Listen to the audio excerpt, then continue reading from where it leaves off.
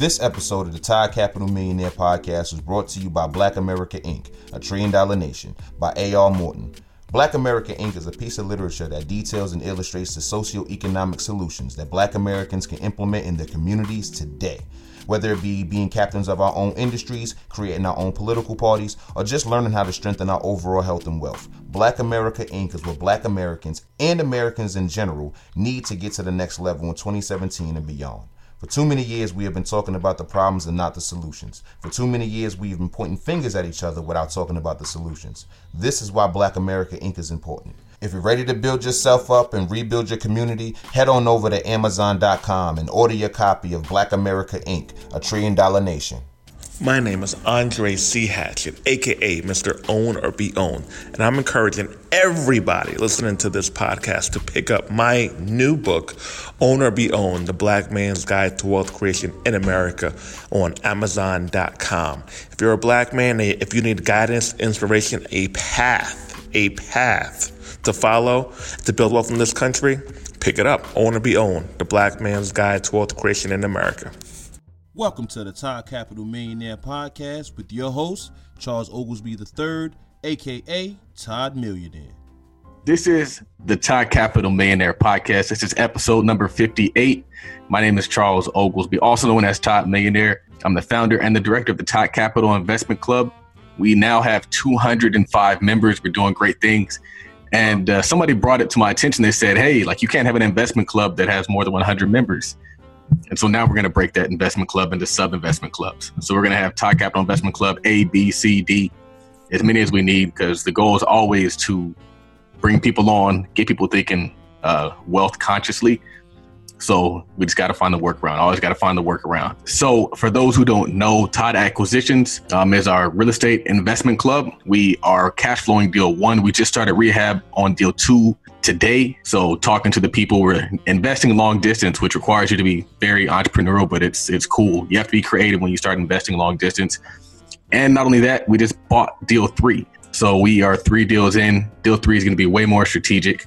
We bought it better just because we took action and we're learning and we're figuring out better ways to do what we're doing. So great things are happening. Thank you all for tuning in. The purpose of this show is to share the stories of successful African-American investors and business owners so that people can hear the stories of successful examples and learn. What I know and what I hope you guys are learning is that business and investing are the key to financial success and generational wealth. And not only that, it's open to everybody. You don't have to have that perfect background. You don't have to have that model upbringing to succeed in business, as long as you find that need and you feel it. Today, we have 2 guests. It's really cool. I love doing shows with 2 people because you get multiple dynamics, multiple energies. And these 2 guys, they go by the name Corporate, Coke, and Smack. So we have Josh and we have Toby. They're located in Baltimore, right? Well, right now we're in Newark, Delaware. Newark, Delaware. Yeah. Very cool. Yeah, we're from Baltimore, though. And Josh is working on his Series 6 right now. He has an MBA. Yes, and Toby has a master's in finance, and he is working on his CFA. Correct. So these are some guys who are, they know what they're talking about in the realm of finance. And I really want them to share as much as they can share with the people, because a lot of people, they're getting hip to investing these days. A lot of people are looking at the stock market. A lot of people are looking at real estate. A lot of people are looking at cryptocurrencies. And they're like, what is this stuff? I don't even really know what's going on. First, I kind of just want to know where you went to school, where you guys are in your career, how you got to where you are now. And then we'll kick off the show. All right. So thank you for having us, Todd. My name is Joshua DeShields. I am a co-host of Corporate Coke and Smack podcast. As Todd aforementioned, I do have my MBA. I'm currently working on my Series 6, and after that I work for my Series 7, my Series 66 to become a registered investment advisor through FINRA. Currently in my corporate career, I work at a wealth management firm. I'm currently in a support role, so I'm in contact with investment advisors every day. I'm working alongside them to come up with strategic plans for the clients that we manage their assets. In my current role, we manage clients who have 3 million or greater in investable assets. So that's currently where I'm at as far as my corporate career. outside of corporate space, I am a member of the 4 Our Boys mentoring program here in Newark, Delaware. And that's, working alongside young men ages of 12 to 17, just helping them with, developmental skills and, touching on those subjects where they may not learn in the public school system, but, are definitely very important as far as, building their personal careers, if not corporate, entrepreneurial skills, just building those social skills as well.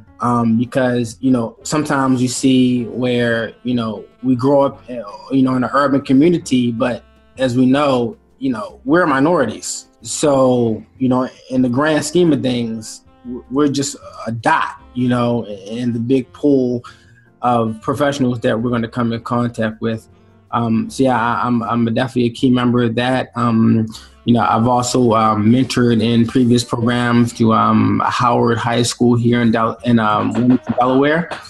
And that's always been a key part of my developmental, as far as personal development and, giving back to the youth, because I know that the youth are our future and they need, mentorship from someone above them and someone who they can relate to, and not necessarily in terms of hue or, skin color, but also just, general interests that they can say, hey, this guy's like me, he went on to, acquire his MBA, he's going after investment licenses, things of that nature.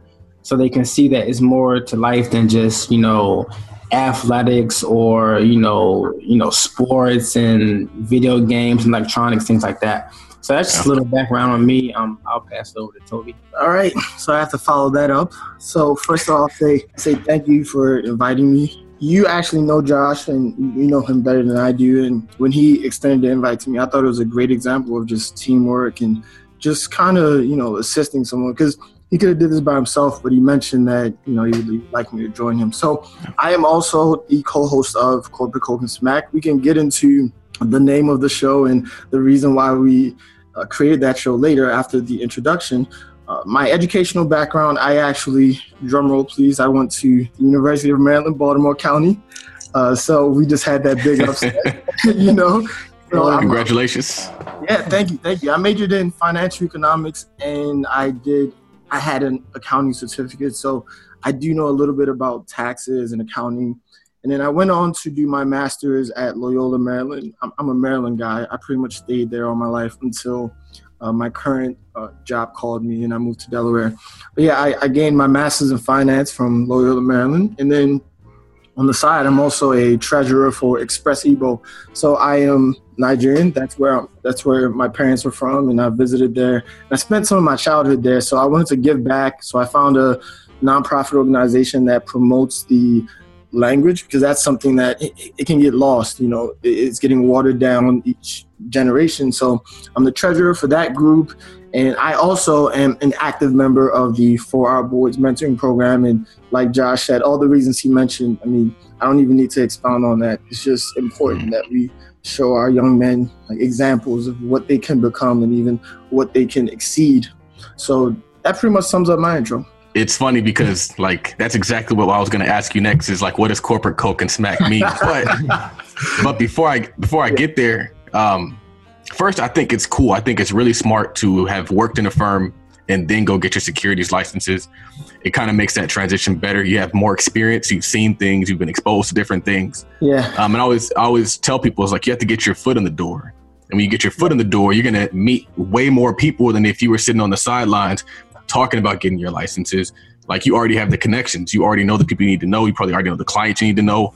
You already know how you're going to get more clients, and you've been doing that for some time. So it's you already have that path to success lined up for you. And that's very true. I would also like to add, for me, I thought I waited a little bit too long to get that certification, because as soon as I got out of school, I don't think I was ready, but now you're ready to do the practical things. You don't want to just talk about things in theory. It's okay, if you want to start it, I want to start the business. I have to start the business now. So studying now, it's taking up time. I wish I would have started this maybe 2 years ago, but I believe that we're in these places for specific reasons that God has for it. So I can't complain, but I would say, yeah, definitely not as soon as you get out of school. Get your feet in the water, get some experience, and then, don't procrastinate and just get it done. Yeah, I agree. I'm definitely about taking action. Corporate, Coke, and Smack.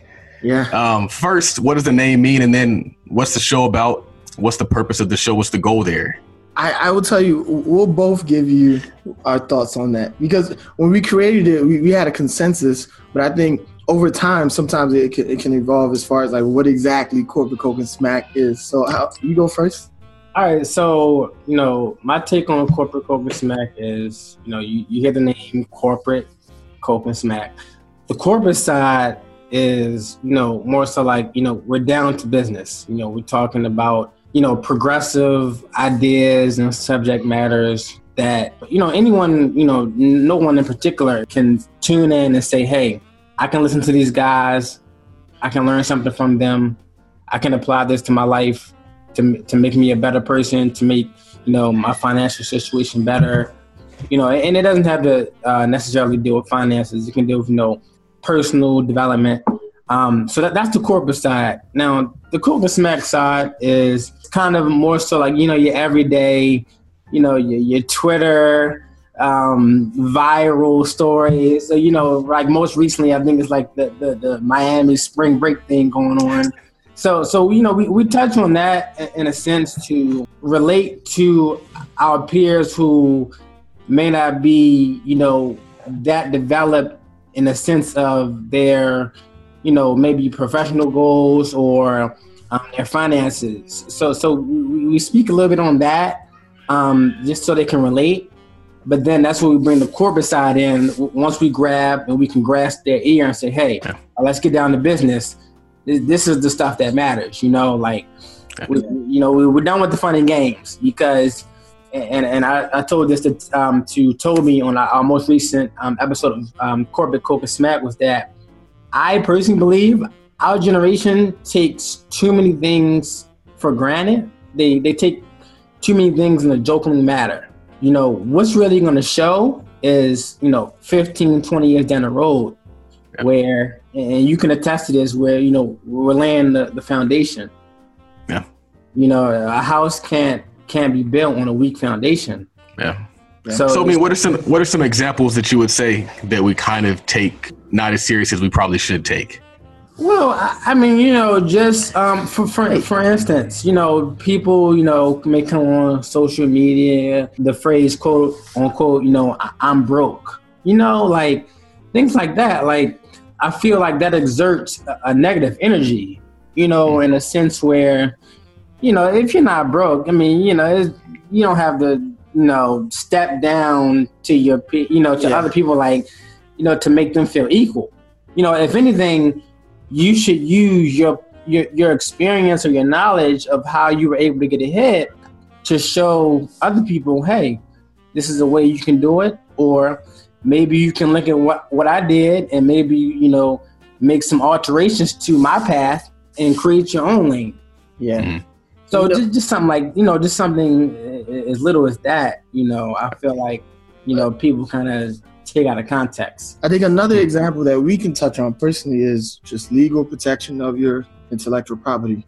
I think people joke around a lot with that, and we have a story in regards to Corporate Coke and Smack about that. But essentially, kind of expounding on what he mentioned as far as like what Corporate Coke and Smack is, the Coke and Smack portion, that's Baltimore. Like, we grew up in Baltimore and we hung around. We knew a certain set of people where it's like, these guys were the coolest guys ever, but they weren't getting an invite to the table. What I mean by that, they didn't have the tools to invest. They didn't have the tools to grow their wealth. So the corporate side is, okay, we want to give you the invite to the table, because we understand, like, after I got out of college, I realized that, there are a lot of ways to make money out here. A lot of ways where I don't have to put myself at risk and I could just use my mind. And it's almost like you could set these bots up and they can just, automate some of these things. And it's like, okay, wow, I'm generating wealth. So Corporate Coke and Smack is, we want to bring all of our homies to the table and then we want to educate them. So when you say In Baltimore, you mean like The Wire? Like the show The Wire? Hey, you know what? That actually is it. You know, everybody, when you say Baltimore, it is The Wire. And there was a popular song, which was, it had to do with Coke and Smack, you know, and we looked at that and we saw how it moved the culture in Baltimore. You know, you had all these kids who were singing and dancing to this, but they don't understand some of the impact it can have on your mind. We're just thinking about drugs, you know. So we thought about it and we're like, okay, well, hey, it's a great brand, you know, the Coke and Smack line, but let's make it our own. And we're guys who, we do have corporate roles, you know, so we thought, okay, well, let's bring the corporate to the shenanigans, put that together. And to your point, as far as The Wire, Baltimore's gotten a little bit better. You know, we've gotten more opportunities. There's been more development that's going on in Baltimore. So there's like a small subsect that you can say is The Wire, but you graduated from The Wire. What do you say we are now? You know what? We're UMBC. That's what we are. We're the underdogs. We're taking people down. We're no more The Wire. We're UMBC. The little train that could. Yeah. That's good to hear because, I mean, for me, I'm always looking at different areas to invest in for real estate. And it's like you always look at Baltimore and there's opportunity there. There's these great homes. There's these huge row homes that could all be redeveloped and improved. I was listening to a few of your podcasts and you mentioned fighting gentrification. And I think that's something that is going to become much more prevalent in Baltimore. And I mean, salute to guys like you who are going in and saying, you know what, I want to get this for us, you know, because a lot of people are looking at Baltimore, like you mentioned, a lot of people are saying, hey, these are places where, you know, give it a few years and things are going to be built and that's going to raise prices and what have you. So I just wanted to salute you for what you're doing because I think that's very important for us to kind of fight that gentrification that happens in so many places. Yeah. Well, I think that, well, first, thank you. But I was going to say that, and I meant to touch on this. I'm trying not to take notes because I don't want to ruin my audio. Okay. So I have to try to keep it in my head. But you said something about teamwork earlier. Yeah. And the crazy part, one thing that I learned about podcasting for people who are listening is when you podcast, both people benefit. So you guys benefit because you're going to get access to my audience. I'm going to benefit because I have content for my audience. The sponsors benefit because they get to promote on the podcast. Yeah. I benefit because I have sponsors for the podcast. And so the point is that like when we work together, everybody benefits. It's not just me winning here. It's not just you winning here. And the same is true in investing. The same is true in real estate. The same is true in business. When we work together, everybody benefits. But also when we work together, everything is easier. And so it's like you don't have to struggle by yourself. You can work with somebody else and go just as far, way faster. So it's like that's really my big thing is like the teamwork is everything, man. So true. Yeah, and I definitely agree with that. You know, when you kind of transition that idea, over to business and you have, your partners, in your business and just being able to have, multiple minds that can brainstorm about a certain initiative that, you may have in mind and being able to develop different plans on how to approach it. And, you can compare ideas and you may take a little idea or concept from everyone's plan and build it into, your ultimate initiative. And like you said, just having that teamwork, it's not about, competition. It's more so about building everyone up. And that's important because everyone wins, is no losers. People always look at like the founders of Google and say they're so wealthy. There's so many millionaires at Google. There's so many millionaires at Apple that we don't even know exist. And so it's like, I always tell people like, I'd rather have 10% of $1 billion than 100% of 100,000. And so like, we're all fighting to be that master of one business. Nobody wants to partner up. Nobody wants to give equity away. But it's like, if you give equity away, you can scale so much higher than if you just try to kind of like be all things to that business. And, as far as teamwork, like with what we have with Corporate Coke and Smack, we have different views on plenty of things. Our investment strategies are totally different. And the way I look at it is, if you're sinking in quicksand, it's a slow decline. If you don't have somebody that's thinking differently from you, they're going to be sinking right with you. So with him, like I'll say something and he might say, you know what, that's crazy. I think it should be X, Y, Z. Now, we may not agree, but it has already prompted me to think a little bit outside of my box. And now I'm thinking, okay, well, why do I feel so strongly about my view? And if I can't support that, then it's like, okay, well, why do you feel so strongly about your view? And he might sway me, and it's like, okay, now we're better men. We leave that as better men. So, yeah, to your point, teamwork. And I feel as though it's not taught to us.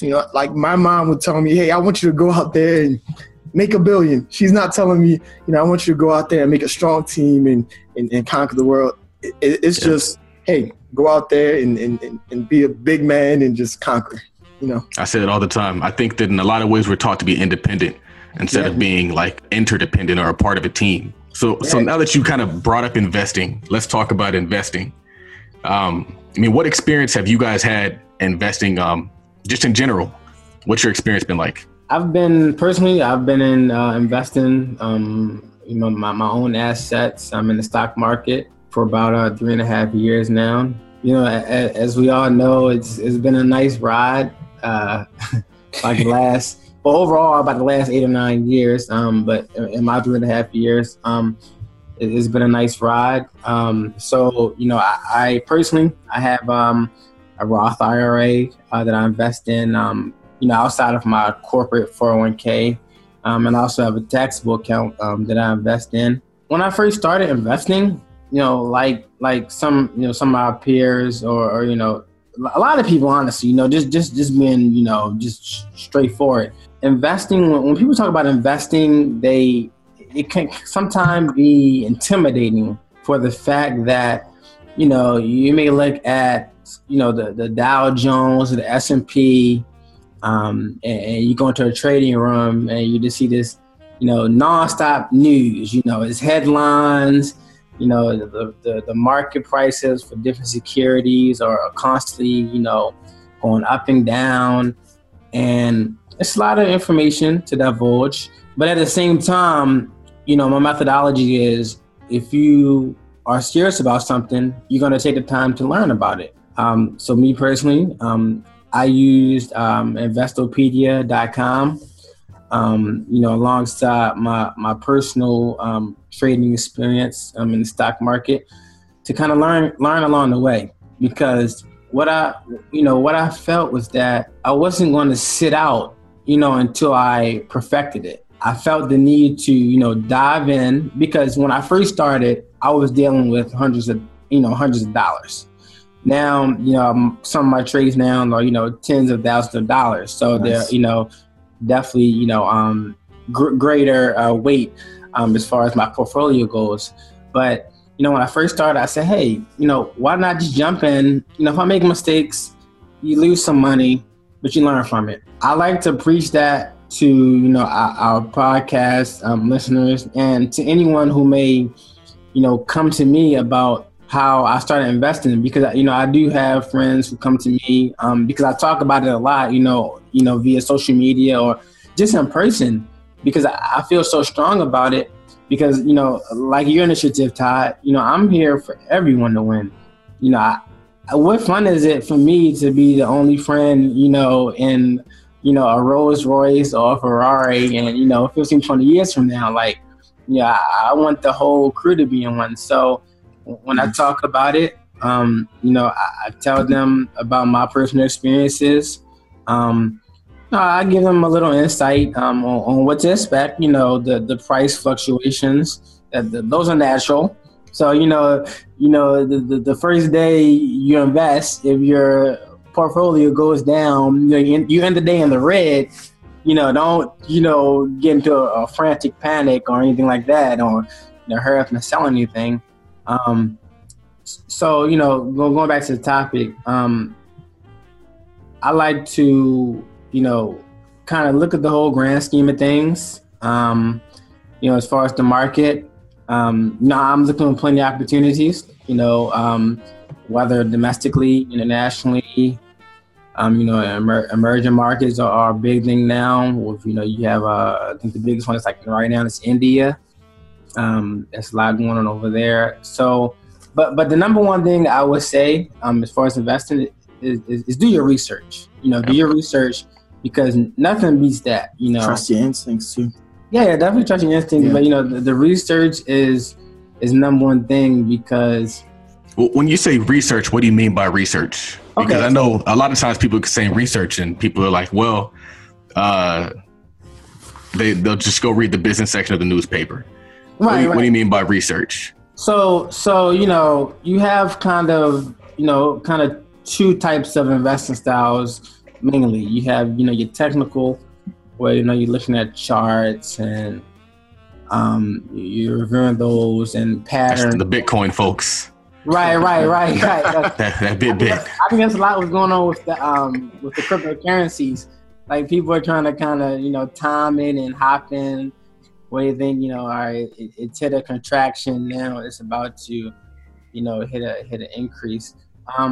But what I was referring to was the fundamentals, you know, and that, you know, involves looking at financial statements, you know, income statements, cash flow analysis, things like that. Honestly, I want to step in and just say, you know, a really basic way of doing some research is just figure out what your company is selling. You know, if you're buying, you know, a drug maker, well, figure out, okay, well, they got 2 drugs and they serve America and people say the drug is good.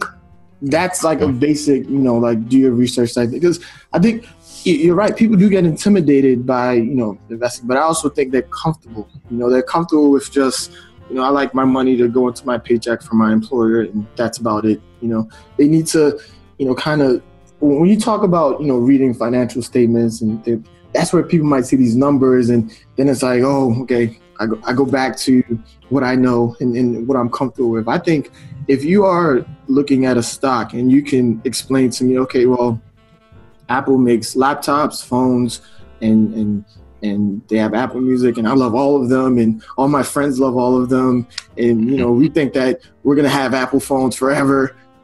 Yep. Invest in it. That's your research. That's your basic research. Yeah, I think that actually makes a lot of sense. It's like you start there and then you dig in. It's like you find something that people love, you find something that is hot, and it's kind of obvious. I think I said this on the podcast before. I was like, people know what they need to be buying. You know Netflix is lit right now. You know that Apple is doing well right now. You know whatever. So you got the iPhone 8, you have the iPhone 10, you have the AirPods product, and that's another form of cash flow for the company. You got, I think it's a new MacBook, a new slightly cheaper price MacBook that's coming out. I expect to sell well just based on the price point.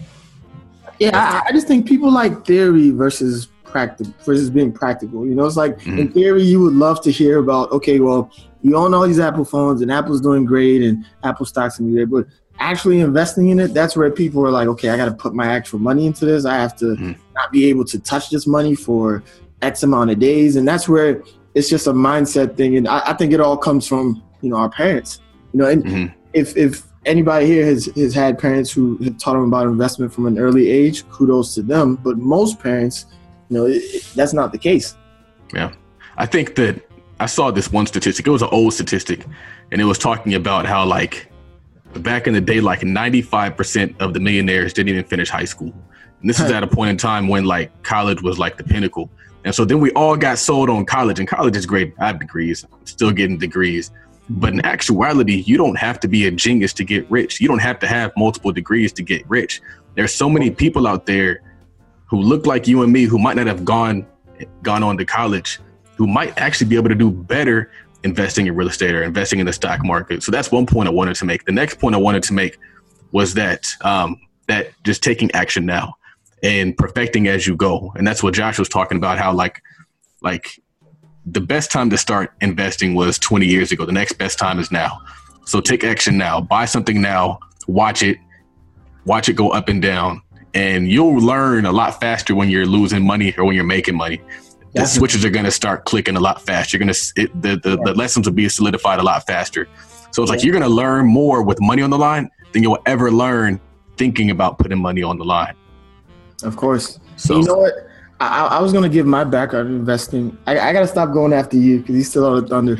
But essentially, I started investing when I was 17. And literally, I told my older brother, who's 7 years older than me, I said, hey, I'm going to school and I'm going for finance. I didn't know anything about finance. I just picked it because it was the backup to mechanical engineering, and it got tough. So my brother goes, okay, I want you to manage some money for me. So I opened up I think at the time it was like a Merrill Lynch account through Bank of America.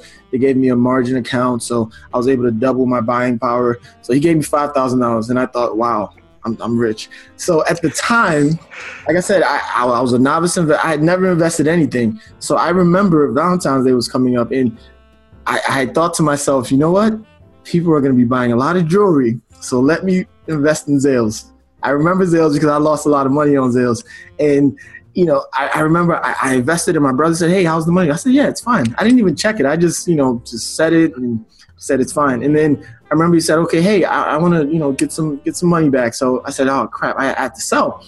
And I wound up losing him $2,000. Mm-hmm. So I remember I lied to him. I told him, I said, okay, yeah, it takes this amount of days for it to clear. And then, so I lied to him, and he finally figured out, and he was so mad that I lied to him. He wasn't mad about losing the money. Because that was a lesson he wanted to teach me, because he knew I didn't really understand what I was getting myself into, and from there, I'm not afraid of taking losses, I think in every loss, there's some type of lesson you can learn. Like the lesson I learned in there is be upfront, if you are dealing with a client and you're losing it, tell the client, there's no point of holding off the inevitable. Now you're going to tell him 2 weeks later when he really needs it versus, just like you mentioned, the best time to start investing was 20 years ago. The next time is now, so I feel like with me in my investing approach, it's sort of like, we talked about, do the basic research, make sure you understand what companies you're investing in. And I don't know if we're going to dig into like the macroeconomic factors as well, because I try to pay attention to some of that as well, because sometimes that can affect, stocks and what's going on. But I mean, that'll be my approach, just you have to be comfortable with learning from your mistakes. You're going to make mistakes. It's not going to be perfect. You're never going to, like everybody that we look up to as far as people that have made money, they always talk about failures, but we sometimes just forget about those talks, and we just remember, oh, they make all this money, so yeah. I'm big on stressing, hey, you have to try and you have to learn to fail and move on from that. Yeah. So what are you guys investing in currently? We'll start with Toby. All right. Thank you. So currently I'm actually just invested in my 401k. So I'm not doing anything on the side, but I do have some opinions on, what I would invest in the future. So right now, I think as far as the investment landscape, I think it is, like it's very green. I would be interested in the financial sector, just because honestly interest rates are going up. I think that's great for banks. And then like with Trump in office, he's somebody who he hates regulations. So as some of these regulations tend to either get repealed or whatnot, I see the financial sector really benefiting from that. And also with all these new ways of like sending cash and receiving cash, I also think that banks have yet to get into that. I do know Wells Fargo has this cash payment app now. It's called Zelle, for a long period. That's fun. Yeah. They're trying to get in on it. So I think that's also somewhere that, these banks can get in on. And I don't know if you heard, but JP Morgan, Berkshire and Amazon are also trying to do something in regards to healthcare. So I'd be big on financials right now. That's where I'd jump into. What about you? So personally, I am into solar stocks. I'm into healthcare. I'm on biotechs. And I think Todd and I, we spoke about this some months back in a group me chat. I like the biotech sector for the fact that, it may not be directly correlated with the overall economy, for the fact that, medicines and things of that nature are going to be needed. It's not going to go out of demand. People are always on medicine and you need healthcare. And that's a sector that I like due to the fact that, the news that hits based on these companies do play a good part in it. But what I like is that you can do your research on a healthcare company or a biotech company into their pipeline and kind of get an insight into their future. So, for instance, you have, for right now, I have a company that I invest in called Zyberneer Pharmaceuticals, their ticker is ZYNE. And, they recently had a meeting with the FDA regarding one of their key products. And even though they took a fourth quarter loss in 2017, their pipeline is looking very promising. They had a positive meeting with the FDA, and I use that alongside the financial statements to also get a read on them. But one of the reasons I like that is that because small caps, they're more riskier, but they definitely have a lot of room for growth.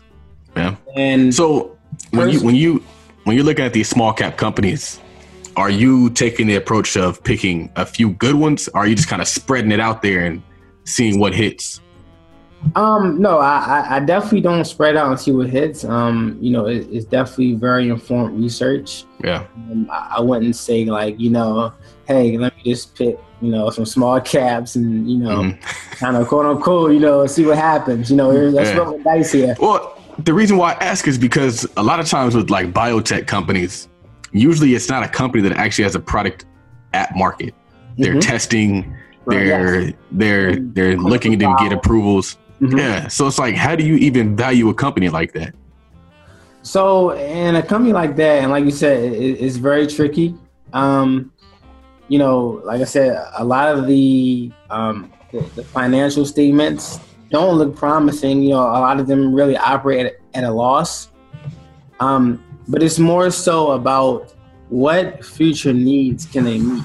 So, I look at some of the companies and they may be into oncology research. So they're looking at, different cancers that they can, find a solution or a cure for. And, as there aren't many cures for cancer that are currently on the market. But there always are a lot in testing. Yeah. And when you look at these companies, we're investing for the future. We're not investing for right now. Absolutely. So, you take a look at them and you see kind of what's their process. You always look at the management and kind of their history also, because that plays a part into it. This is all research or background knowledge that plays a factor into what I would call stock selection as far as the small caps. So as far, like I said, as far as the biotechs, I would say, like you said, just looking towards the future and what they can bring to the market. Yeah. Because as going back to the Facebooks and Googles, you start out small and you build into mid cap, large cap, and then mega cap.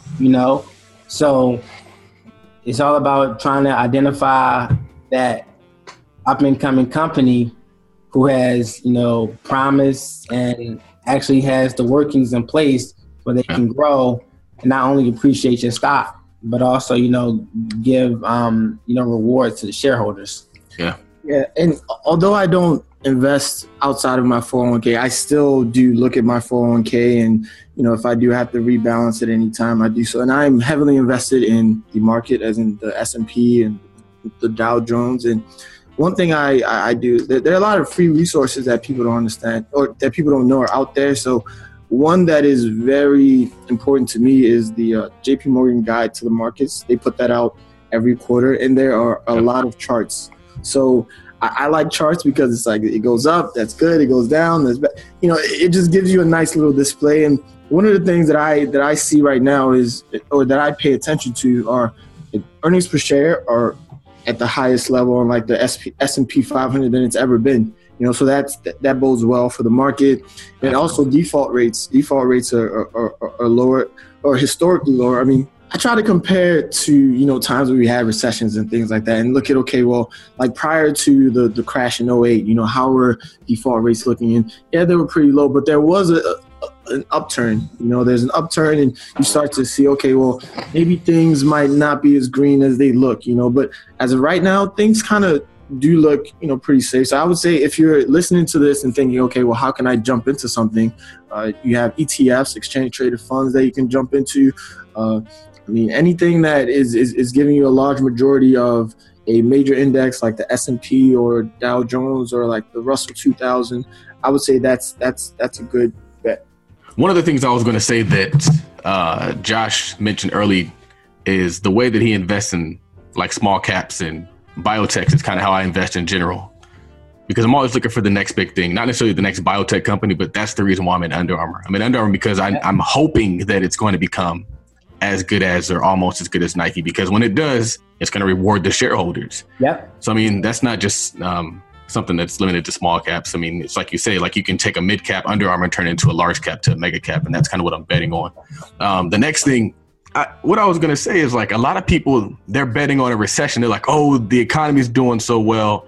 Oh, we've been doing well for so long. Like they're thinking that like it's going to get worse, but it sounds like you think it's going to continue to get better. Do you agree? Well, I think right now it's going to continue to get better. And essentially nobody can predict the future, Yeah. But what I will say is, okay, 2008, we had the last recession. And then prior to that, it was the .com boom.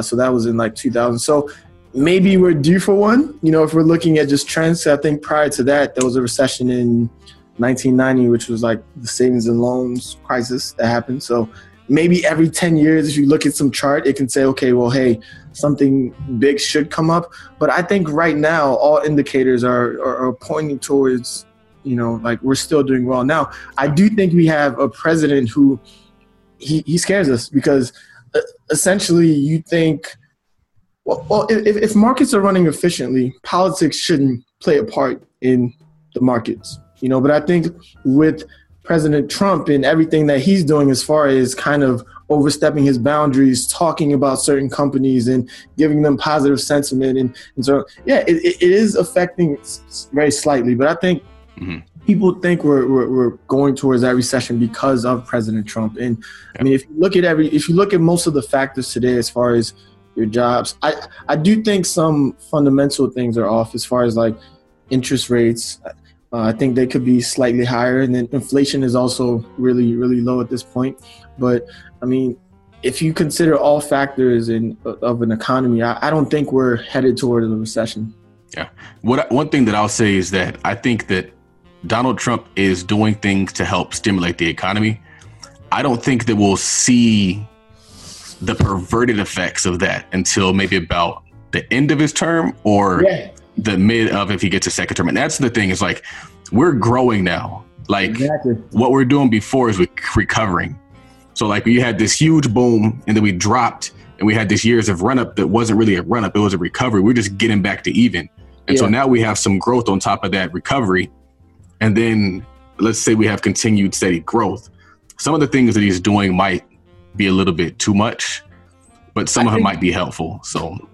And to your point, I think we will see the repercussions of some of the things that he's doing today. I don't think it's a if. I think we definitely will, because as far as, I don't want to get too much into like the individual things he's done, but when you look at some of the numbers, it's like, yeah, we're not going to feel that impact right now. All we're seeing are, okay, hey, the market loves this. This is great for business, and everybody's cheering, and more money is going into the stock market because, the sentiment is so high. But to your point, I don't think it's an if. It's just now it's a win. And I've learned the hard way. You can't time the market, so I mean, if you're sitting on the sidelines and waiting for that buying opportunity, I like your mindset, because you want to buy it low, but you're also missing out on the current gains. The current gains. Yeah, I know a lot of people who did that too. A lot of people who they were afraid of what could happen in a Trump presidency, and so they didn't do anything. They put their money in cash, and now they're trying to find a good time to buy now. It's like now everything is so kind of toppy. Yeah. It's like what's a good point to buy? And you know what? I can also say I actually didn't know what was going to happen, and this is where I had to learn to, I had to remember those mistakes that I made when I was 17. Get your feelings out of investing. Like I remember when he became president, me and Josh had this conversation, and I told him, I said, you know what, I'm going to sit out of the market. And with me, I'm the type of person, I'm very, once I choose my path, I set a time limit, So I said, okay, yeah, I'll revisit it within a year. And I did end up reinvesting in the market, but I wasn't cash. And I was looking at him, and he was telling me all these gains he's getting, and I was just like, look, man, I don't want to talk to you right now. But that's a very good point. So I learned from that lesson. I actually talked to him about that. And I told him, as far as just my feelings, like at the end of the day, even if we were going to, see some clawback, me still being invested in the market. I mean, we all know the saying, what goes up must go down. It's the same thing the other way around. What goes down must go up as well. So, I mean, I just saw that as another loss where I learned from. And I mean, I didn't even wait for the perfect opportunity to buy in. I had my time period. I was like, okay, if it doesn't pan out by this time, I'm buying in. And I just bought in. It was like I wasn't trying to wait for the next correction or anything. Because what are we still waiting for the correction? Apparently. So all the people on the sideline right now, I mean, hey. Yeah. It's kind of like when you see it's like when your parents punish you and you see all your friends outside jumping up and down, and you're in the house just like, man, can't wait. When it's going to end, right? Yeah. I think the one thing I learned from Kramer is that if you are on the sidelines with cash, like you don't have to go all in when you hop in. You can kind of layer it in. So you can, let's say, for example, you have $100,000. You can put 10,000 in and then see what happens. Yep. If it goes down, buy more. If it goes up, you just kind of have to like assess it that way. So it's like never really feel like you have to go full retard, as they say. Definitely, right. And I know, like with you personally, how you're definitely bullish on Under Armour. And I know how a lot, you mentioned, hey, if it goes down, hey, we'll buy more. Hey, let's stack up at a bargain. And that's definitely, my sentiment as well with my personal investments. When it goes down, if I'm bullish on it, why not, double down when it, takes a pullback or so? Because, ultimately you're expecting it to appreciate, over 10, 20, whatever your time horizon is for your personal investment plan. So, why not double down on your bet? Say, hey, you're committed and you expect it to, gain back whatever it lost in that short-term, period. Yeah, and I think I heard one of your podcasts where you mentioned like Kevin Plank, the CEO, and how you love what he's doing. And I think with anybody out there who is tied to you have to have a personal relationship with either, let's say you love the management or let's say you love the product, but there has to be something that is making you fight for the stock. I just don't believe in, I'm just going to keep this stock because I know it's going to be. It's like you have to have some type of relationship where you can vouch for that stock. It's like, well, I've been buying Under Armour since I was 10, or whatever your reason is. But I think for some people, they think the market is something where it's like, okay, well, yeah, I can put my money into this and it's just gonna, flourish over time. It's like, no, you have to, like that research piece that we were talking about earlier. You have to do that. One thing I will say though is that usually what you see is going to come to fruition. It just might not happen in 6 months. Right. And so like I wrote an article about this where like downtown LA, I moved to downtown LA and I was there like 5 years ago. And everybody in the city is like, man, downtown LA is going to be popping. It's going to be so dope. New bars, new this, new that. And like day by day, you didn't see the change. But if you go back there now, it's legit. Like downtown LA is legit now. And I've seen the same thing happen with stocks that I've called. Like I've called Twitter. I was like, man, Twitter's a dope company. It's a dope company.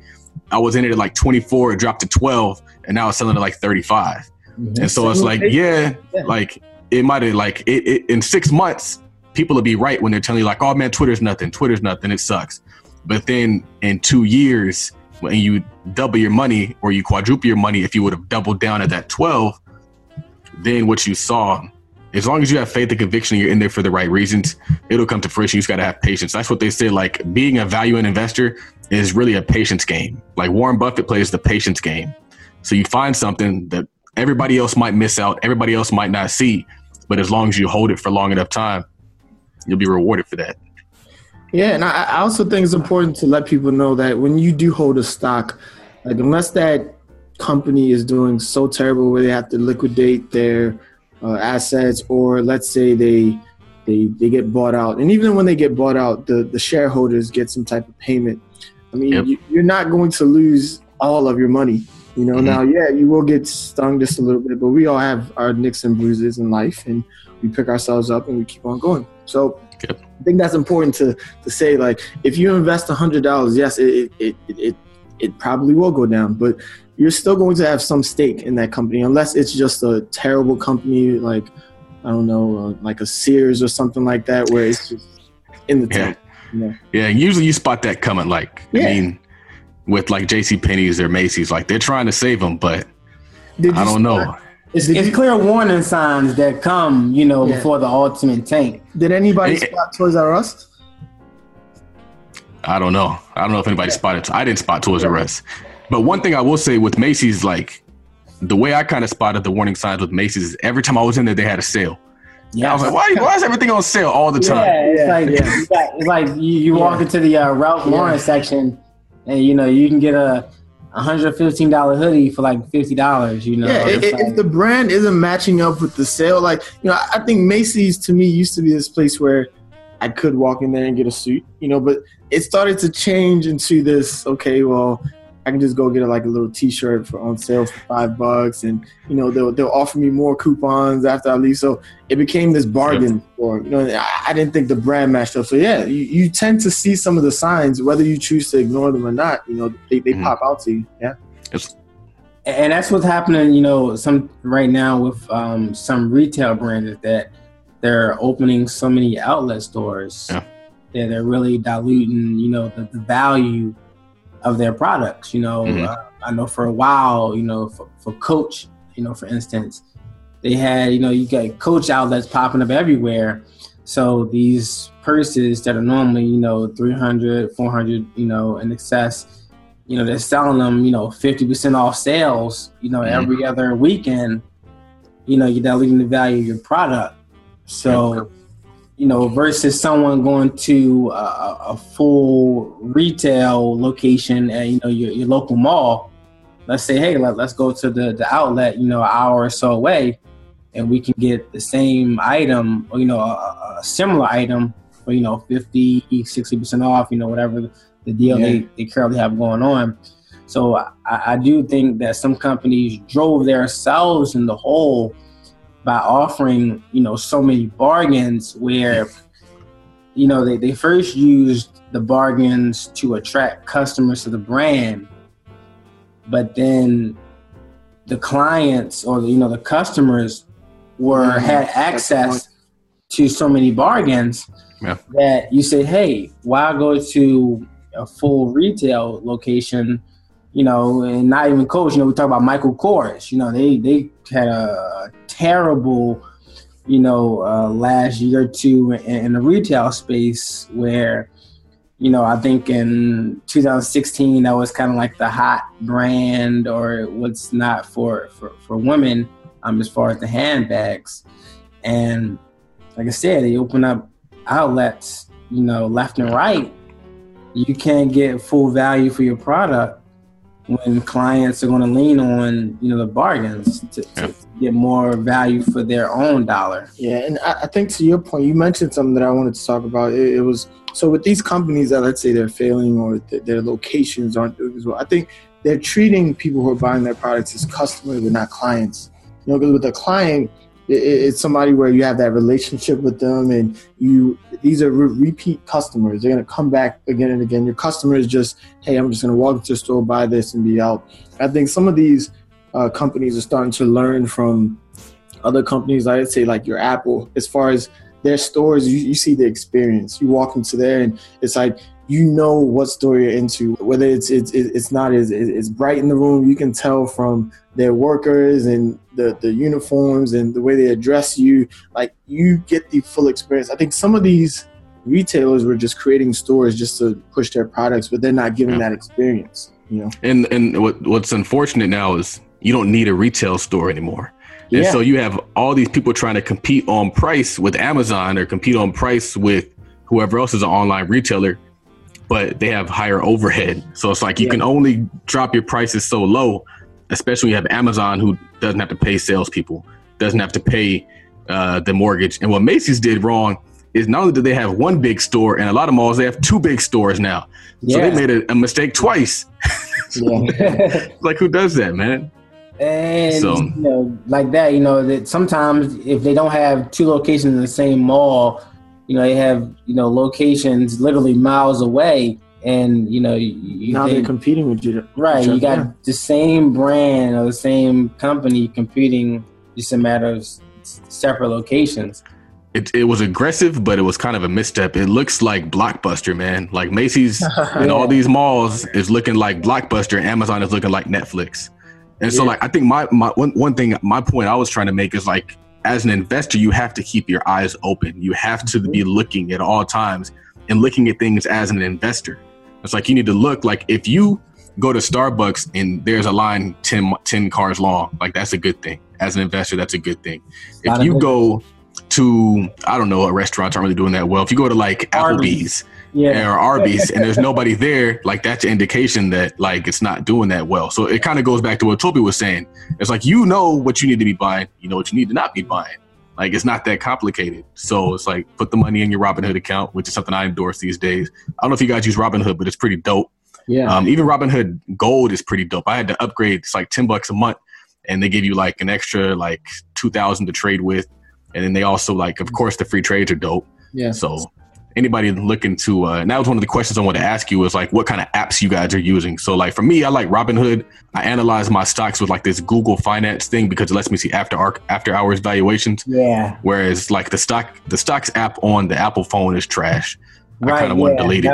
Yeah, I use Yahoo. I use Yahoo Finance to track, you know, the up to date market prices for the securities that I follow on my watch list.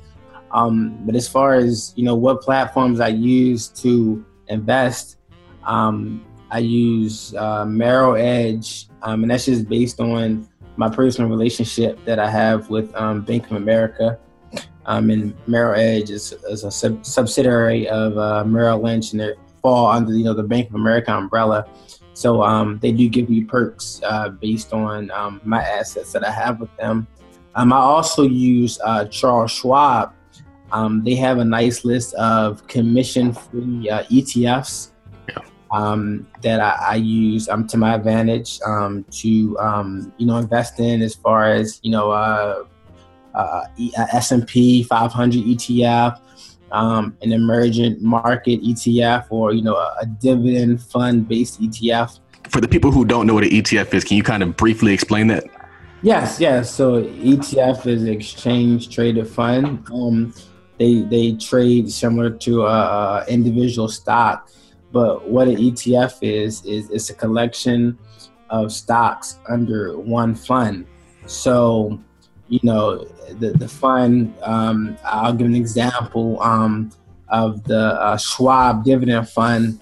You know, 5% of it may be Apple, 4% may be Microsoft. So it's taking proportional ownership from multiple securities and putting under one fund. So in essence, it's giving you great diversification, you know, within your investing plan, or your investing portfolio in its whole. And I think that's key when you first get into investing. And that's how I started personally. I started with ETFs. Before I got involved into individual securities, I started with ETFs because that was a safer play. And they involve a commission just like, any individual security that you may buy or sell on, your respective platform that you use.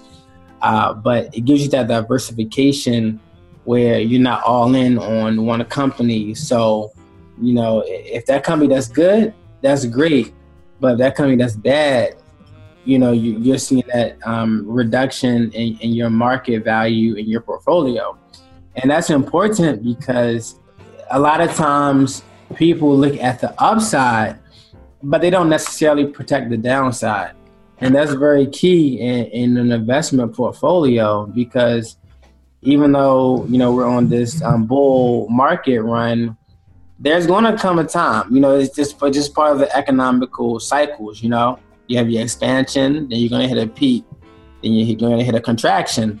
So when the economy hits that contraction and things start to fall, you need that downside protection to limit your losses. And, I looked at that as part of my individual investment plan, where I didn't want to necessarily, shoot for the moon in terms of my returns on my investments.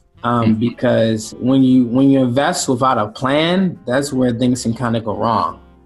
And me personally, I have a goals-based investment plan. So I know, okay, I have my personal plan. Hey, this is what I want to hit each year. And with that being said, I know that I can develop a strategy where I can invest in, securities, whether equities or fixed income, that's going to meet my personal goal of what I want to hit. And that's based on, if I have plans for, a house, a family, children. I currently don't have any children, but just looking down the road for, higher education planning, 529 plan or a Coverdale plan. So things like that. Like you said, you definitely want to have a holistic plan in place so that, you can spot those opportunities.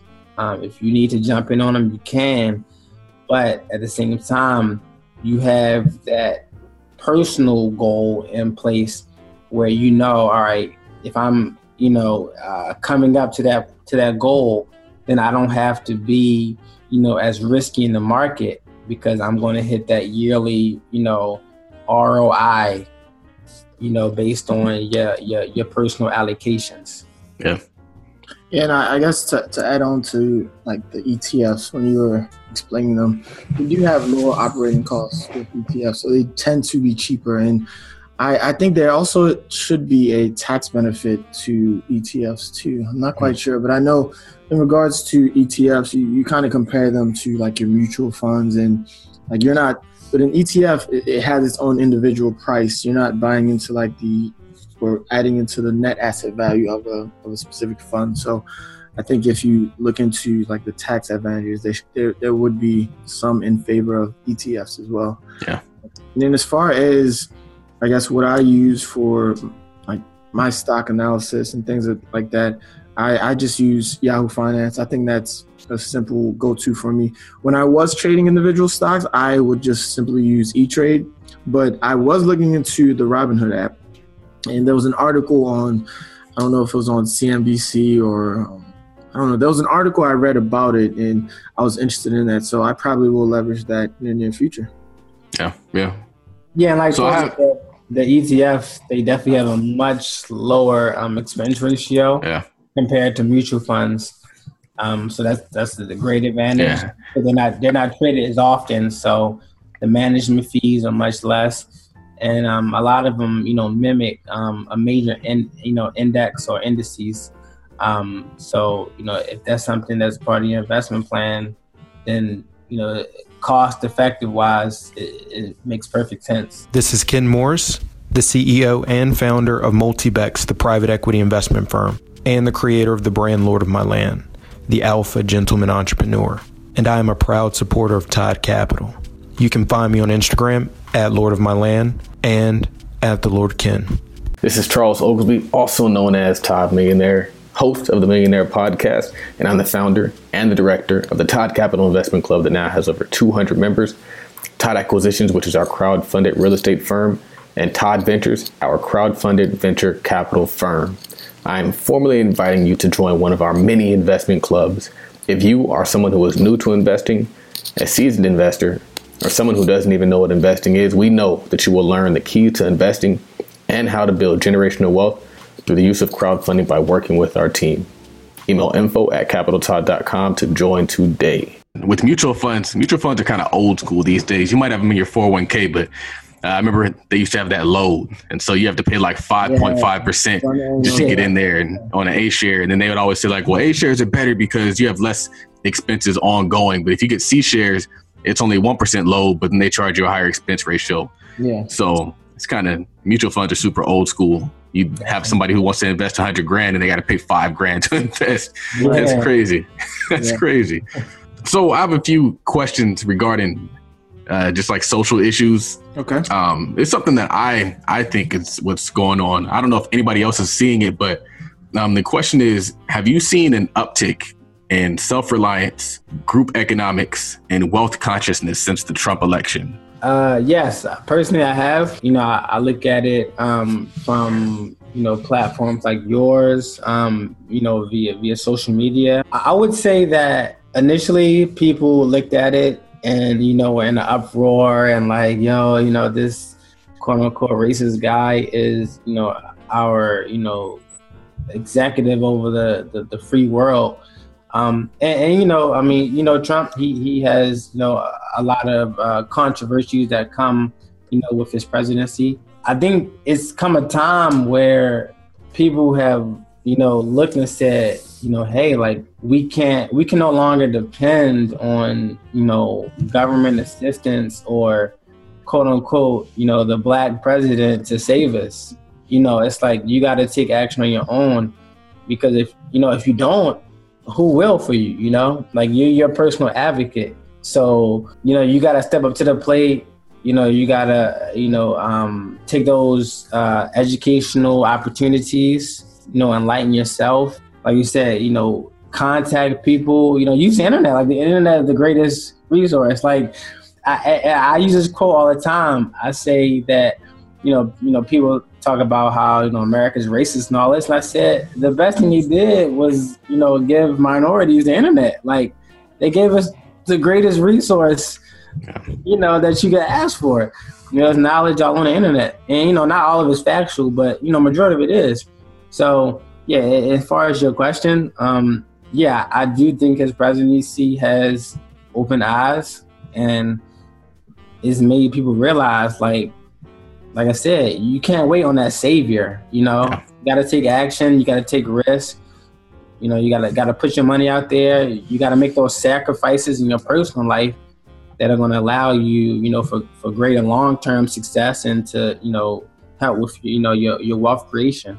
Not to cut, I know Toby's about to talk right now, but the crazy part about it is, and this is something I'm super big on, self-reliance, depending on yourself. Yeah. But I always tell people, like, think about it this way. If you do all this stuff, depending on yourself, and you get government help, that just makes you even better off. Yeah. So if you get it, that's great. If you don't, you already position yourself to win anyway. Mm-hmm. So it's like, why? The only way you can lose is by sitting around waiting for it. Right. Because then if you get it, it's great. But if you don't get it, then you're still in the same position. So it's like, at least do something, build something, create something, like put something out into the world that is valuable. And that is how you're going to bring wealth to you and your family, like by attaching your name to it, by attaching your heirs to it.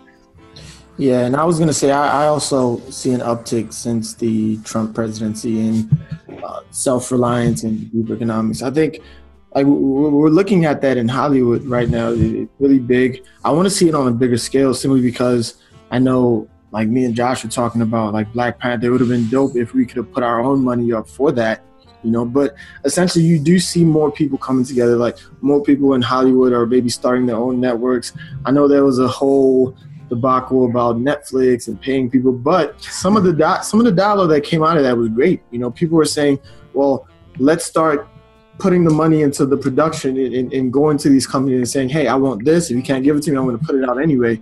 So I do see, I wanted to spread out to like neighborhoods where it's like, okay, now we're looking at these neighborhoods and these homes. It's like, okay, well, hey, let's buy this up and own this for us, but I do think it's spreading out. And then as far as self-reliance, yeah, like you mentioned, I mean, you can't just sit back and wait for everything to happen. And I think right now we're in an environment where it's promoted to like get up and do things. It's like you have the internet out there where if you want to start a business, you can look it up and everything is right there. When me and him started Corporate Coke and Smack, the first thing we did was file a trademark.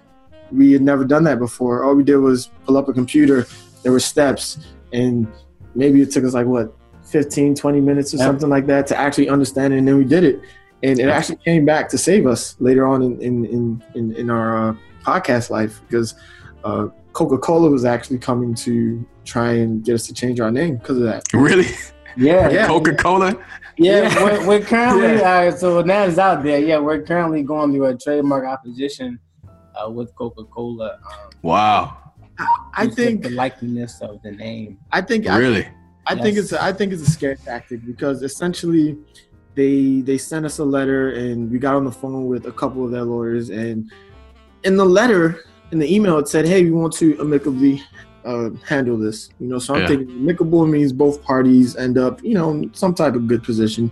So we called, and it was just, hey, we want you to voluntarily let go of this name because it is encroaching on our brand. And we're thinking, well, you guys are a beverage company. And essentially when we filled out this trademark application, there is a search that is gone through the trademark system. So it's not as if you guys had taken this name up. And, so next we get a letter, and I think maybe their hopes are, 30 days goes by and we don't respond, and then we have to then legally give up the name. But I don't think it's in their best interest to follow through with this. But it was just interesting, and I think that's a lesson that anybody can learn out there is you got to protect your stuff. If you're like, I see people all the time who are just creatives, and the first thing they want to do is share it.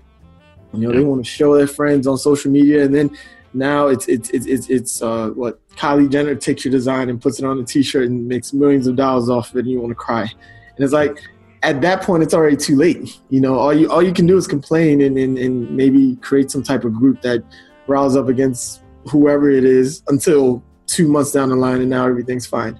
So that whole self-reliance thing, I think the internet has propelled us to, like, they've given us the tools. Everything's out there. You have no excuse to just sit back and wait for something to happen. I think that just kind of the way law works is like, if you do what's right, you can protect yourself. We hear a lot of stories about, quote, injustices, and this is a controversial topic, and people might not like that I say this, but in a lot of times you don't have the perfect victim. You have somebody who contributed to their demise. Yeah. So it's like, if you do everything right, the system's going to protect you. If you guys file your patent or your trademark, the system's going to protect you. But so many people just assume that the system's out to get them, and so they do nothing, and they get screwed, and they're like, we is oppressed. It's like, no, like, just do what you got to do. Like, I had a similar situation that took place with my name. Somebody popped up like, oh, Todd Capital is my company. I need you to take that off your website. I was like, bro, like, these are the docs. I know what you're talking about. I did what I was supposed to do. And so it's like, he can't even argue with that. And if he did, it's a big waste of money on his part. Just like you guys know, like, Coke is going to be spending their legal dollars fighting a problem that they don't want because you guys did what you're supposed to do. So it's like, we can't keep creating for free, not protecting what we're creating, because that's wealth. They will take it out there and they will catch me outside. How about that? And they'll become millionaires. While On Fleek girl doesn't protect what she has. They run with her phrase, and she's out here having a GoFundMe trying to make $100,000 a year later after her phrase becomes popular. So it's like, you do gotta. It's like $200-$300. Protect what you have, and yeah, and you also mentioned teamwork. I think I called him out and said, hey, let's do this, and we just split the cost down the middle, and we're co-owners of the mark. Yes. And also, people need to understand, if you make your Facebook or your Instagram or your Twitter private, that is not protection. Like, once you put it out there, it is everybody's fair game. taking. It's fair game. Mm-hmm. Make sure you're doing the research on how to protect whatever you have.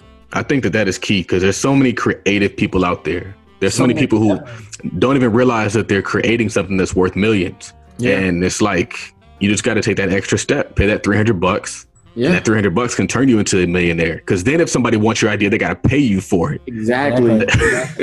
They can't just steal it at that point in time. Yeah.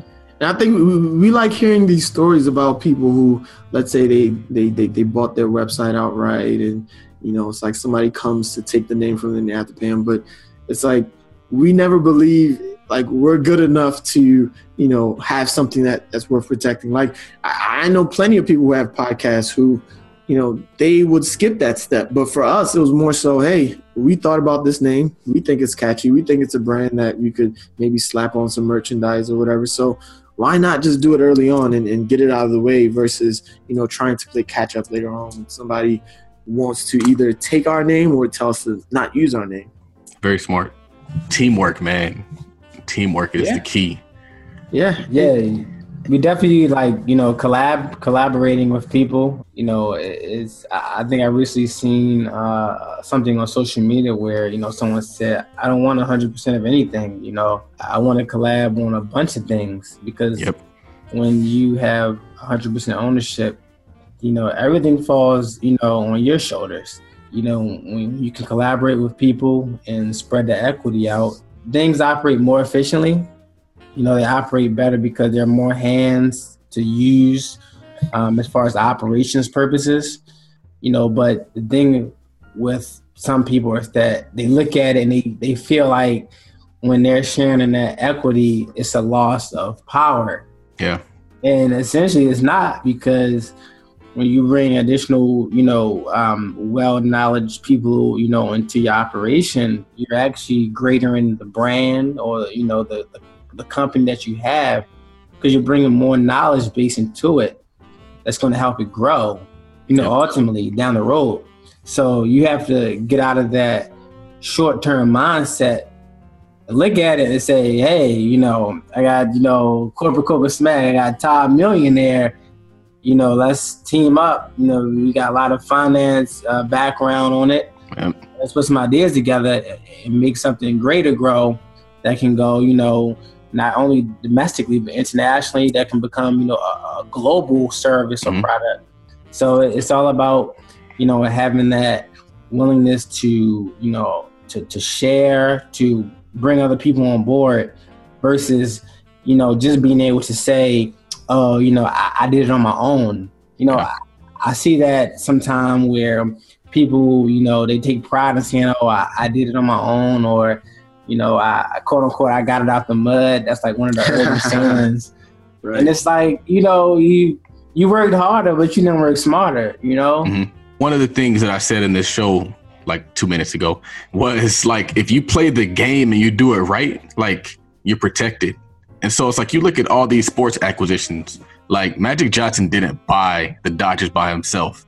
Derek Jeter didn't buy the Marlins by himself. Yep. Nobody's out here doing it by themselves, right? Except for the people that are losing. It's a bunch of syndications happening, and like you said, the media they put that one name out in front of you, so people just naturally think like, oh, like you said, Derek Jeter, he bought the Marlins. No, he didn't do it by himself. He had help with that, or Magic Johnson with the Lakers.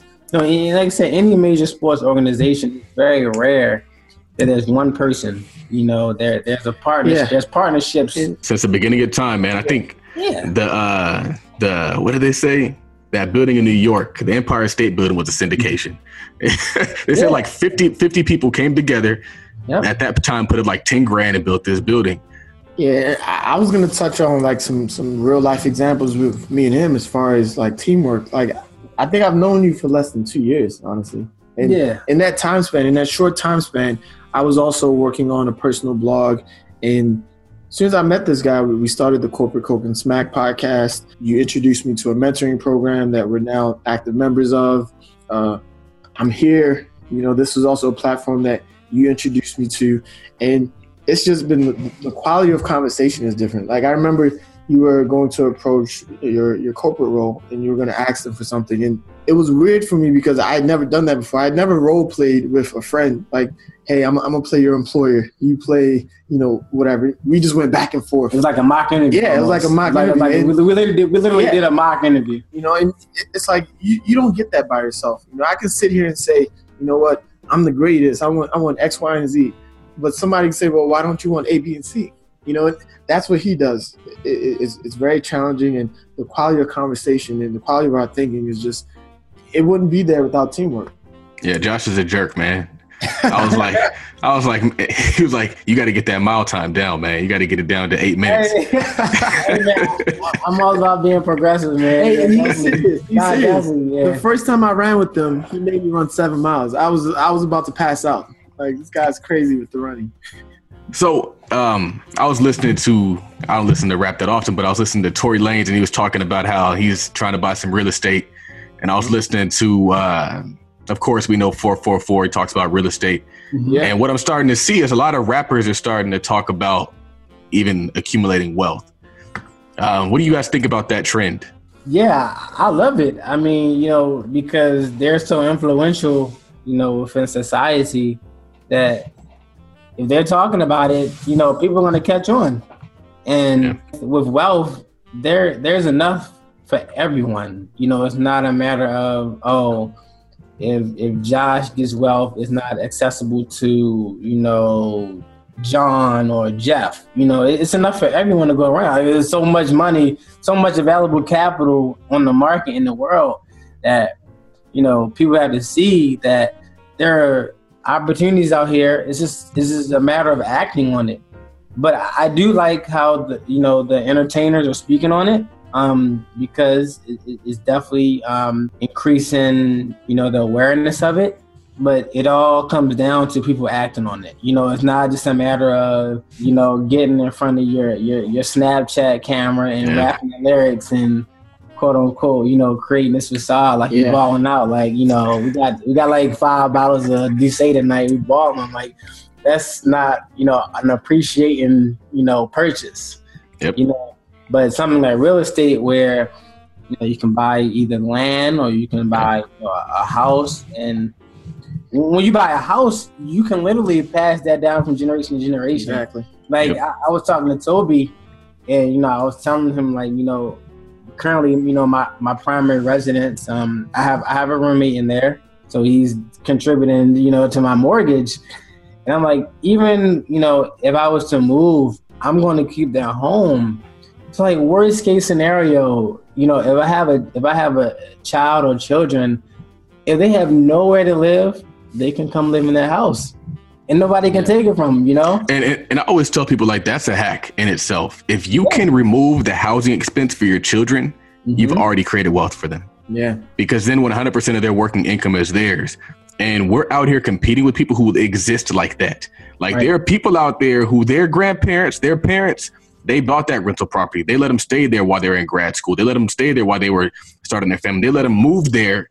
I remember when I used to work in like San Diego County, and you would look at these like old neighborhoods, but you would look inside and the whole house is redone because they inherited the house and they just went in there and just redid the kitchen, put new TVs up, and they're paying $10,000. That's their whole loan on the house is $10,000 with all that equity. It's like the home is paid off and you're literally just responsible for property taxes. I love it for all the reasons mentioned. Plus, it also creates opportunities. Like you can employ some of your family members.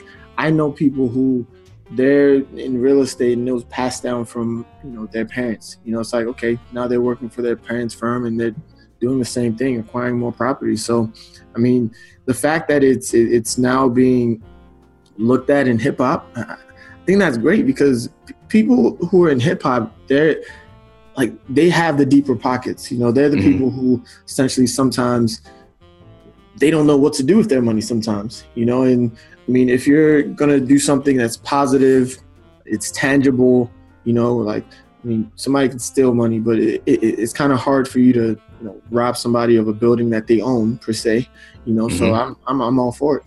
The crazy part about it is a lot of wealthy people, that's just what they do with their money for the purpose of parking it. Like the owner of the firm, he just buys land and they call it land banking. And so it's like, you'll just have your money in this land because it's better to have it there where nobody can take it or nobody can get to it. And it appreciates in value if it does or if it doesn't. Absolutely.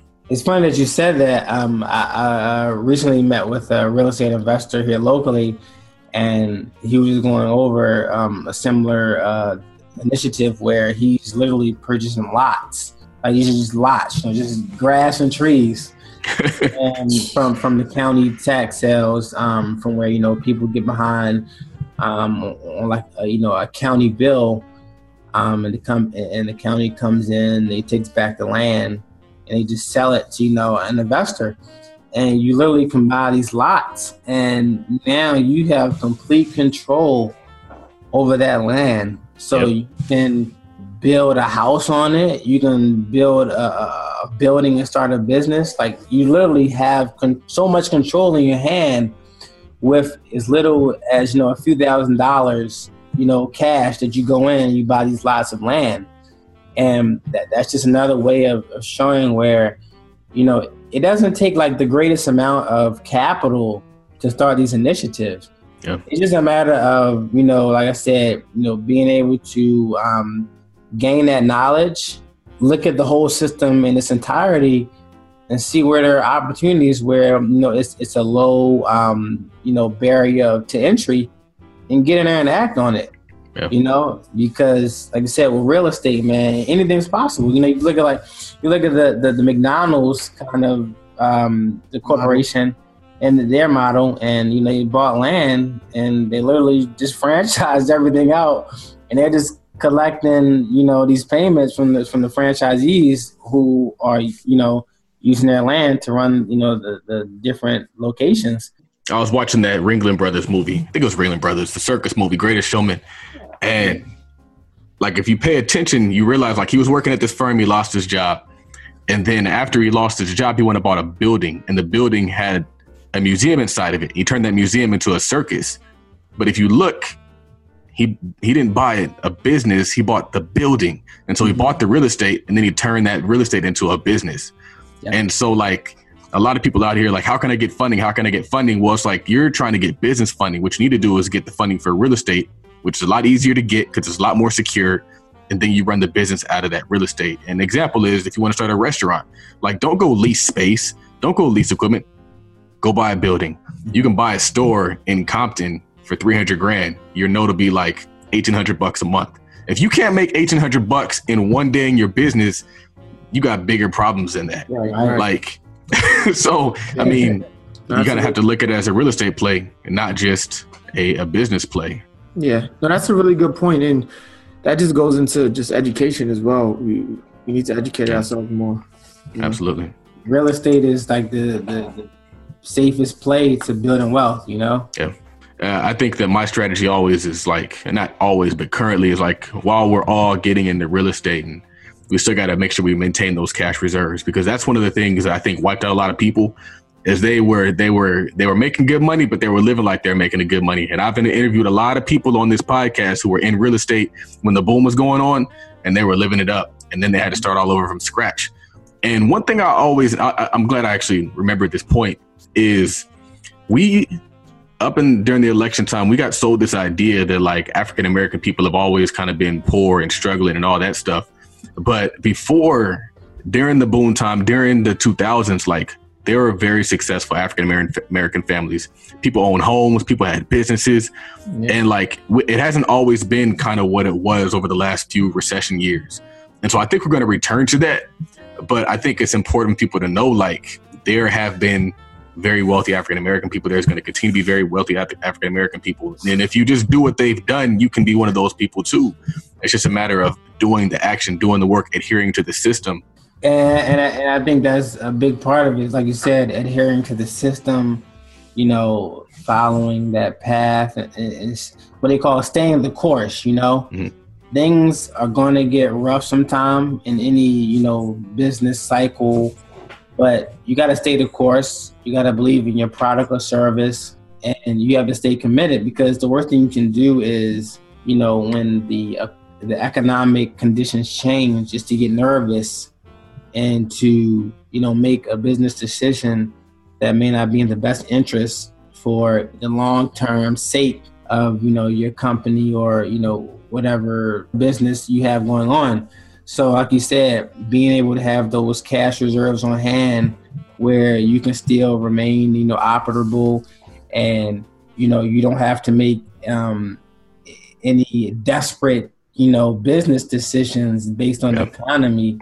That's important, so whether, you're renting out, multiple units, things of that nature. Like you said, the cash flow is wonderful. It's all good when it's bull. When that bear comes in, hey, you got to be prepared. I mean, that's where podcasts like this come in.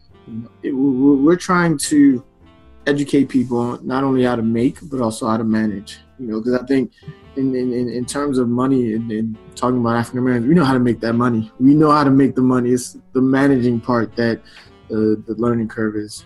Yeah. So I have 3 last questions, but I didn't know that Josh has a deal that it sounds like he's house hacking. Yes. So I'm house hacking, man. Yeah, definitely. Can you tell us, I guess, the numbers on that deal, how it works out? Are you generating positive cash flow, or are you just kind of making enough so that you don't have to pay all your mortgage out of pocket? Yeah. So right now I'm making enough that I don't have to pay mortgage out of pocket. And that's just based on, kind of the deal that I set up. It was a local friend of mine. He was looking for, somewhere to move. So just being very transparent, I gave him a friendly deal on it. So it's not any positive cash flow at the moment. But the bottom line is cash flow. So when I look at it, something is better than nothing. So, it could be as if I'm paying my own mortgage every month where he's covering it. And then, what I'm doing is with those funds, I'm saving up to, work towards, another deal. I'm even working towards funding for, to get into the Todd Acquisitions Group. Nice. So just, using those monetary inflows, responsibly to work towards, bigger goals and building wealth through, different transactions. How were you able to, because this is something that everybody struggles with, is how were you able to save up the money for the down payment? Yeah, and I that's a great question, man. That's a very great question. The way I was able to save up for my down payment, I made a consent effort to say, hey, this is what I want to do. If I want to buy a home, I'm going to buy a home. So I cut back on, the social stuff and going out on a Friday night or, a Saturday night. I made changes to, my eating habits. So I'm like, I don't even need to be eating this much. Like, I could cut back on my grocery store bill. Just little changes to your budget. But like I said, it does happen over time. Like, you aren't going to save up for a home down payment in like 2 months. So, we're talking like, this happened like a couple of years ago. I would also mention is that for anyone looking to get into a home, a quote unquote primary residence, to definitely reach out to local real estate agents, because there are a lot of programs that are going on for first time home buyers. So thankfully for me, I was able to get into my home with a lot of grants. So actually, I saved up a bunch of money, and lo and behold, I didn't even need it. Literally, I went to the bank, my lender. I had to show proof that I had the funds. Once I was approved, the grant covered my down payment, closing costs. So when I went to the closing table, I actually received a check back. Nice. Wow. Yeah. So I was definitely grateful. And like I said, it's just, being able to find deals like that where, hey, I got in there basically for no money down. Yeah. It was a conventional loan. It wasn't an FHA. I don't have any PMI. This was, Wow. Yeah, man. It's all about doing your research, man. That's a big thing with me. That I always do my due diligence. I'm always talking to people. I'm using, my finance background to really introduce myself and to get, kind of dive into the community and find those good deals. But yeah, and I mean, that's dope, man. The only restriction I have on my mortgage was, I got to live there for a year, and other than that, there's no other restrictions. So I was very thankful. But for anyone else, who may not have access to grants, like I said, you just gotta to make that concerted effort to save up, to make sacrifices, and I know you say this a lot, hey man, you can't eat out. Like me personally, I take my lunch. Let me tell you, Todd, I take my lunch every other week. And what's funny is that it's a director in my office. He always comes to me and say, "You gonna go out to eat?" And I tell him no, and he gives me this big spill. And I'm thinking like, hey man, I'm much early in my career than you. I probably don't make as much as you, but it's not about that. It's about me making sacrifices for, the goals that I have outside of this corporation. It's not just about, going out to lunch and, being sociable. You got to make those sacrifices and tell people no. And you can't worry about what they think of you, like, oh, he doesn't want to go out to lunch, or, he may not be able to afford it. No, it's not about affordability. It's about building towards that wealth creation, down the line. And I mean, he serves as a resource to me because I'm actually renting right now. And I know at one point we both have roommates, so we weren't paying that much in rent. It was pretty low. And then when I decided I wanted to start studying for my CFA, I said, I want to get away from my roommate and just have my place of solitude and just, study and get ready for that. But after I'm done with my level 1, I do know that I would be in the market. And he's somebody that is definitely going to give me some advice. Like listening to him talk about his process, I was certainly amazed. Yeah. That's dope, man. It's dope for a lot of different reasons. I have a friend who just bought a property, and he had a similar experience. Like he saved up all this money, and then he went there and they gave him like a check for like however much, and they took care of all his closing costs and took care of all these different things. And so like the money he thought he was going to have to spend, he ended up not having to spend. And then after he moved into the property, he had this issue with the HOA. And so I guess there was like this issue with the plumbing, and the plumbing backed up in his apartment or his condo. And they ended up having to renovate his entire place. So he's getting new bathrooms, new kitchens, new floors, and it's all on the HOA's bill. So it's like, it's a fluke, but there's benefits to come with being an owner. Cause you start stepping into stuff that you didn't really even know, like you could do, like things just reveal themselves to you when you start kind of getting into that arena. So 3 quick questions. I'm gonna just hit you guys, and then you could just answer them in turn. So the question sequence is: what's your favorite book? What does wealth mean to you? And who is someone that you look up to and why? All right. So I have too many books that I love, but I will go with the last book that I read, which was in January, and that was by Chinua Achebe. It's called No Longer at Ease. Chinua Achebe, he's actually of Igbo descent in Nigeria, so I felt that connection, and it was just talking about tradition, growing up as an Igbo man, and it's like now that you're living in America, you're taking on American values, and it's sort of like your tradition is fading away. And even people back home, when I call back home, it's like, hey, you're doing so great, send me money. And it's like, no, it's hard out here. So it kind of just talked about how they were brainwashed, by, colonials and into just like thinking that everything outside of their culture is better. And that's why we're dealing with some of the things we're dealing with now. There's a lot of Nigerians are doing dope stuff in America. Can you kind of touch on why that is? I will say, at least for like first generation Nigerians who are coming to America, we're sold on, okay, hey, this is the land of opportunity. And we understand what it was back home. I actually went to like elementary school and a little bit of like middle school back home. So you see some of the conditions that are back home. Like one of the things for me that I always remember sticks to me to this day is I used to have to get up and take a shower with cold water, so if you wanted to bypass that, you would have to boil your water and then you'd have to dilute it and then you go take a shower. And now that I'm here and I see, hey, this is like some little thing that I can save time on and move on to the next thing. I value that. So that little thing it makes me, apply that mindset to other opportunities, like where I know I could, simply just spend a couple $100s and open up an LLC and, start my own business and, just be my own boss.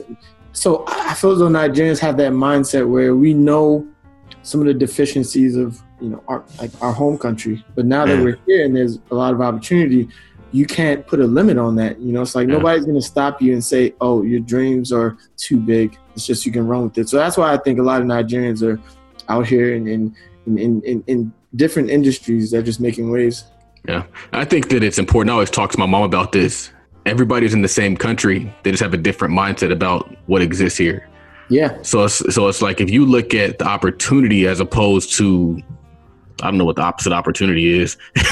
You're gonna find a way. You're gonna take advantage of it. So it's like, I think it's dope. To see, and it's like hopefully it'll rub off and people will start to see like, man, like they look just like me, and they're dominating. They look just like me. They come from the same place and they're getting degrees in great subjects. So why can't I get a degree in a great subject? As far as getting degrees in great subjects, we come from a educational background where you have to pay for school even when you're like, even public education, you have to pay for it. There's school fees from, elementary all the way up to high school. So there's no free education. So when you come here and you realize, hey, I don't have to burden my parents with this, it's like, you tend to work a little bit harder. Yeah, favorite book? I would say Ray Dalio, Principles. Yeah, I like that book a lot. I just like Ray Dalio's methodology, his philosophy regarding how he runs, Bridgewater Associates, the hedge fund. It's like the biggest hedge fund or something like that. Yeah, it's the largest hedge fund in the world. And just how he empowers, all his employees or associates to, don't be fearful to challenge, someone who may be in a superior position. If you see something that you disagree with from, an executive, like speak out on it. And how, he shoots all his employees straight, so to speak, like he doesn't really, sugarcoat anything. And I think that's, a very great way to run an organization. A lot of corporations don't do that, but I think that's the best way because that's how you get the most out of your employees. Like if someone's doing something wrong, tell them they're doing something wrong. Don't try to, say, hey, you're doing this, but maybe like, no, tell them straight up, like you're doing this wrong. This is how, you could do it better to make us, a more efficient or effective company. Yeah, he has a lot of gems in that book. I would really suggest that to anyone. I'm not even like a quarter way through. I'm like, I've read so many things that, apply to my personal life that, like I said, I would definitely recommend it to anyone. Yeah, that one's in my list. I have that one. As soon as I finish this Damon John book, I'm definitely reading that one. Oh, yeah. Nice. Okay, cool. Nice. What does wealth mean to you? It's something that you can't take from me. It's something that I could pass on to my kids and something that can live on forever. I would say that sums up what wealth means to me. I would kind of use it synonymous to financial freedom in the sense that, we all have different, cost of living in the sense where, my style of living may cost different from your style of living. You may... Your standard car may be Benz or Mercedes. My standard car may be, a Chevy or a Ford. But, if both of us, if you can, comfortably afford that car, like as far as, if you can pay it cash or, if you have a very minimal car note, and that's definitely, contributing to having a very low overhead, so to speak. I think wealth is being able to live with a very low overhead, being able to, have that investment account or that savings account where you can lean on, in times of a rainy day, being able to afford things for future generations. So, for your children or, if you're old enough to have grandchildren, being able to, afford expenses for them. When you have that, those options, I think that's when you start to think in the terms of wealth, Yeah. When I look at, my corporate role and I see, clients and, they have accounts for, grandchildren, like, these grandchildren don't even know if they count, but like when they hit 18 years old, like they get like, $20,000 a month. Like that's dope. Yep. Like that's love. Like that's love. You know what I'm saying? So that's what I think of wealth. Yeah. My new definition of wealth is when you make money just by existing. Like you don't even got to do anything and you're making like multiple like sums of money. Yeah, it's like multiple streams of income, having like a bunch of, income producing assets. That's I definitely totally agree. Last question is, who is somebody that you look up to and why? Yeah, I'll go. So I mean, this may sound cliche, but I would say my grandfather. It's not cliche. I thought you were gonna say Jay-Z. That's cliche, but that's cool. I would say my grandfather. He's no longer living, but when he was alive, he was into real estate heavy. He was the first black captain of the Baltimore City Fire Department. So he definitely has strong accolades. As far as real estate, he had probably about like 9 or 10 properties himself. My grandmother, she didn't have to work. Like, so, he had, the family, comfortably secure.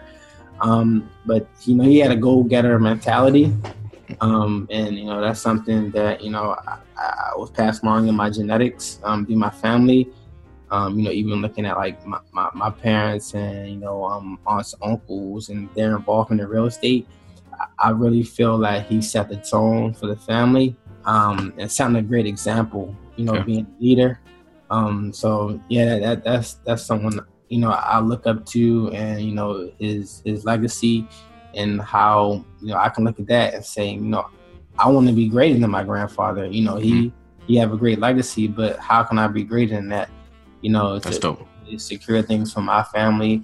It might be people, close friends that I can help out with. Like, I feel like once you get to a certain level of wealth, like, you look great in your family, and you're like, how can I be an impact on a philanthropic, level, things like that, like where you're touching people you never met, but you're making such a great impact on the world.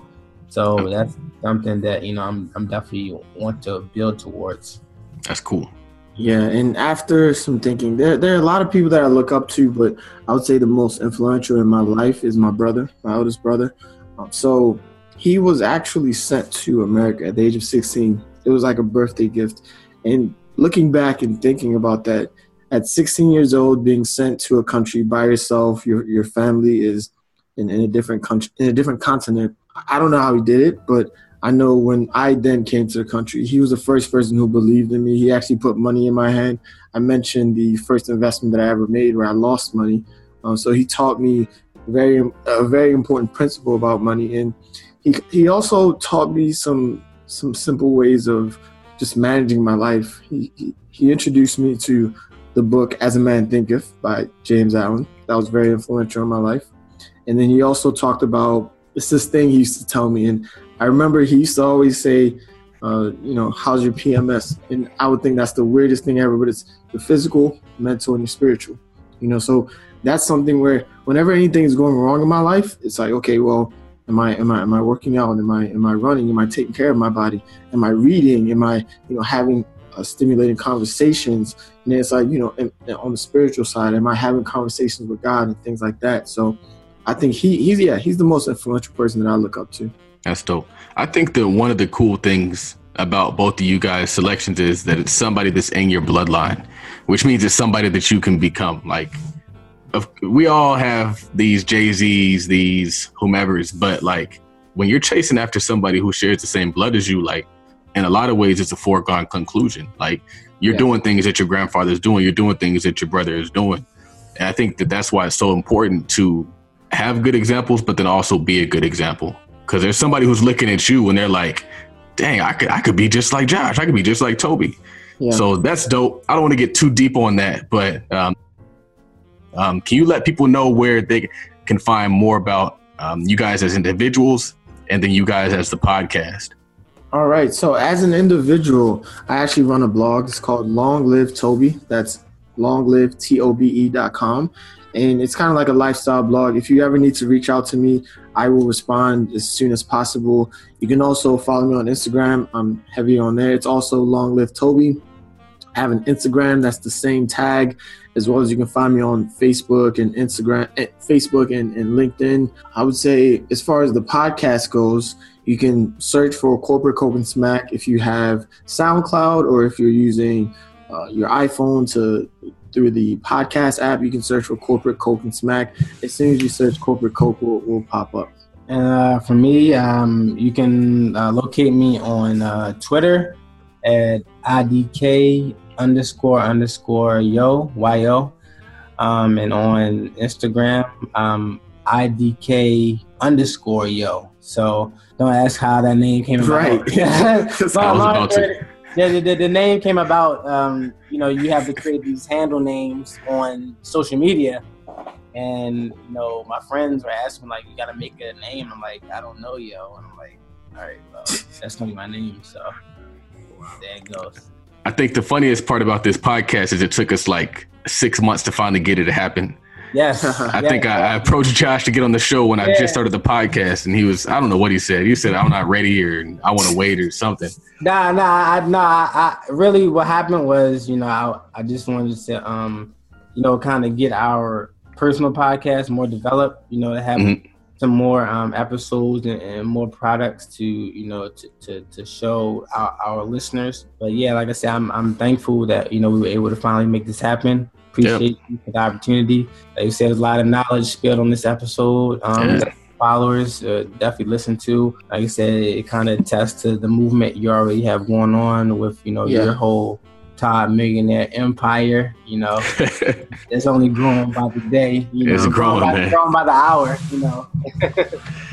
I also would love to thank you for the opportunity, because, like you said, you reached out to Josh 6 months ago, and he reached out to me now, and I was grateful that he reached out to me for this opportunity. On Corporate Coke and Smack, I'm the loud one. So I think a lot of people think that I'm just this loud and unfiltered guy, and I can use this as proof. Like, hey, this is like, we have an agenda here.